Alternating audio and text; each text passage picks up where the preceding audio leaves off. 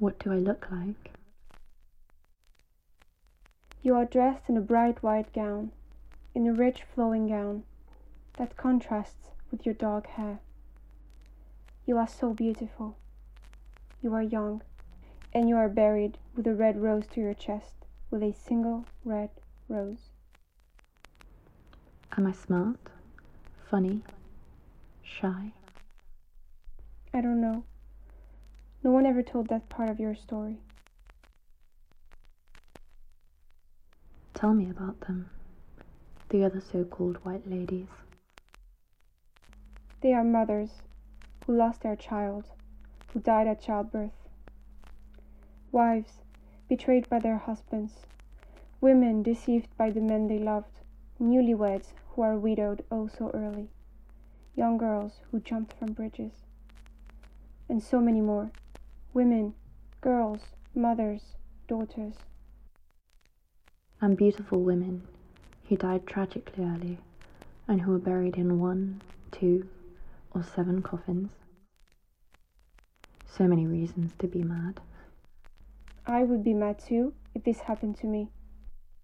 But why is it that in this stereotyped version of me, or of us, people make it unacceptable to be mad? If they had experienced these pains, wouldn't they fall into madness too?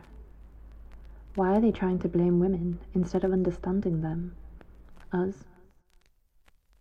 So much is expected of women, and for so long, men didn't try to understand the effect of their oppression on them, on us, and they justified it by calling them, or us, hysterical.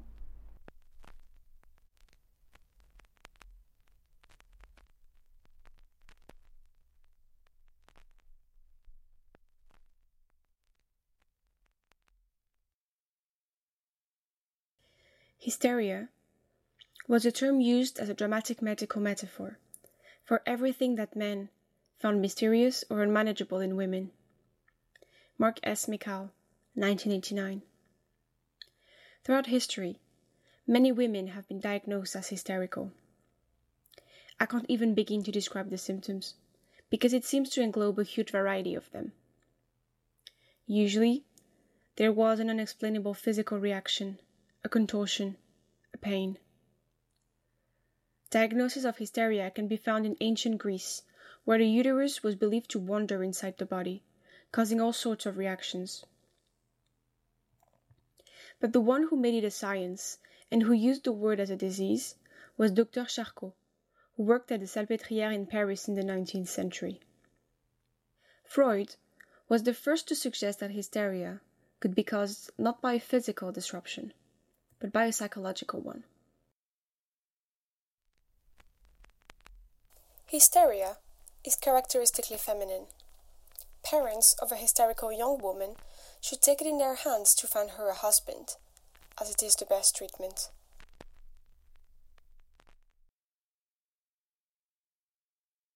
Why do I use the word hysteria, when another, more appropriate term can be used to describe this variety of madnesses of the white ladies?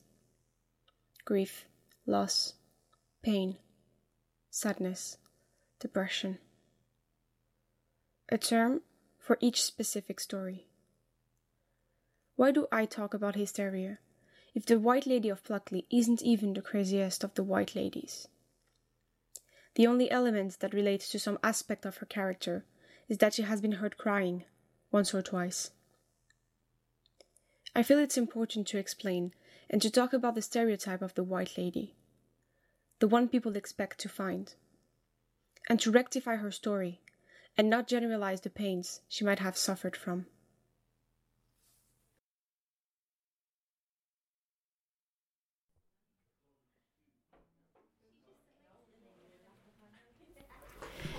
I'm at the Black Horse. I stopped there to get a cup of tea before taking the train back to London. I'm sitting on a table right next to the window, and it's super sunny, so I'm very warm. I remember when I first started working on ghosts, I think it was a year ago, and I went into a haunted pub in London. I think it was called the Rising Sun. And I asked the owner if she knew anything about the ghost haunting her pub. And she started telling me about one of the ghosts, a woman sitting in a corner, looking quite old, dressed in Victorian fashion. And I thought it was weird to add such specific detail when, usually ghosts are seen as mists or they're felt or they're heard. How well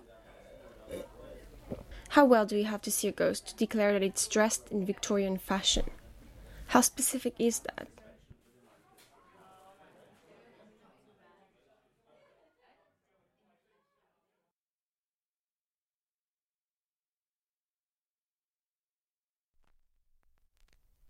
Hysterical symptoms are caused by the retention of sexual fluids, which was most common in passionate young women and widows. In England, women dressed in white have been present in folklore for hundreds of years. They were fairies, healers, sad spirits. When Catholicism emerged, many tales just adapted themselves to fit the new beliefs, without disappearing. The fairies became trapped souls, pure and innocent. In the modern versions of her, the White Lady as an entity is represented as crazy, extremely vengeful. She uses lust and her looks to take men's hearts. Instead of crying, her so-called hysteria becomes an ear-deafening scream. She is often represented with a distorted face, a hunger for children, and long black filthy hair. It is the same tale, over and over again, and it seems that in recent years, especially in film adaptations, the story becomes more gruesome, more degrading, and the character of the White Lady more stereotyped with every telling. For example, the way she looks is now the same all over the world. Long black hair, a dirty white dress, red or bulging eyes, white skin. In Ringu, Japan 1998, in The Curse of La Llorona, USA 2018, or in a simple Google search. I think it's sad that today's culture erases the specificities of old legends, the singularities of locations and of different cultures. That a tale from the 17th century from Japan is now reduced to the same visual elements as an American horror movie from 2018, when both coasts are different. That movies, books, series still stereotype women as crazy and humiliate them for their emotions.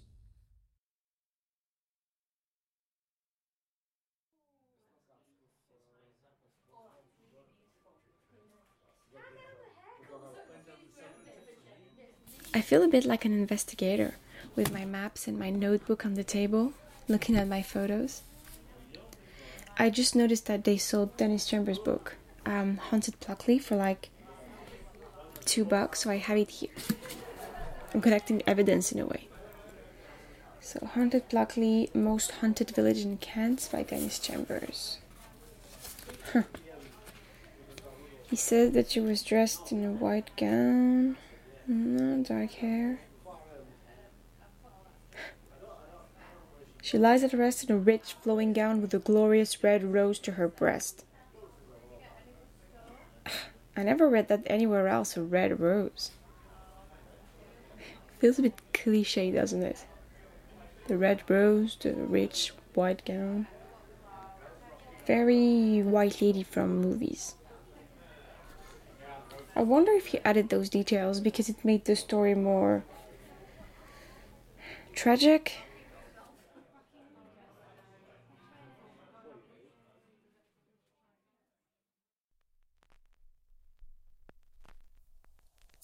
The womb, out of a natural instinct and peculiar faculty, recoils from things that stink and enjoys the fragrance. To descend the wandering womb, horrid smells must be inhaled, and to attract the vagina down, one should fumigate sweet smells into it.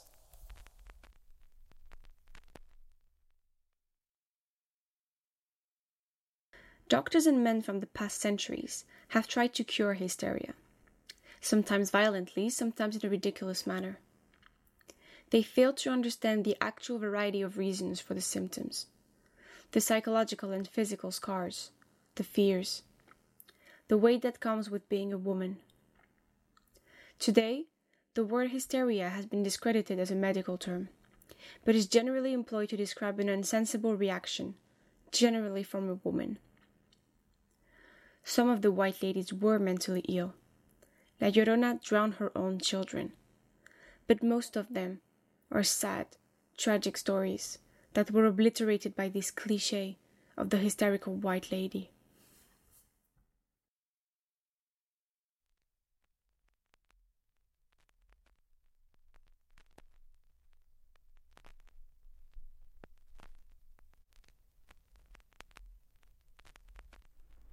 Agitated, delirious, distracted, feverish, frantic, furious, enraged, mad, crazy, hysterical. Have you ever been called hysterical? I guess so. But you know that I don't remember much. But I'm not crazy. I've been called these names. I need to talk about it.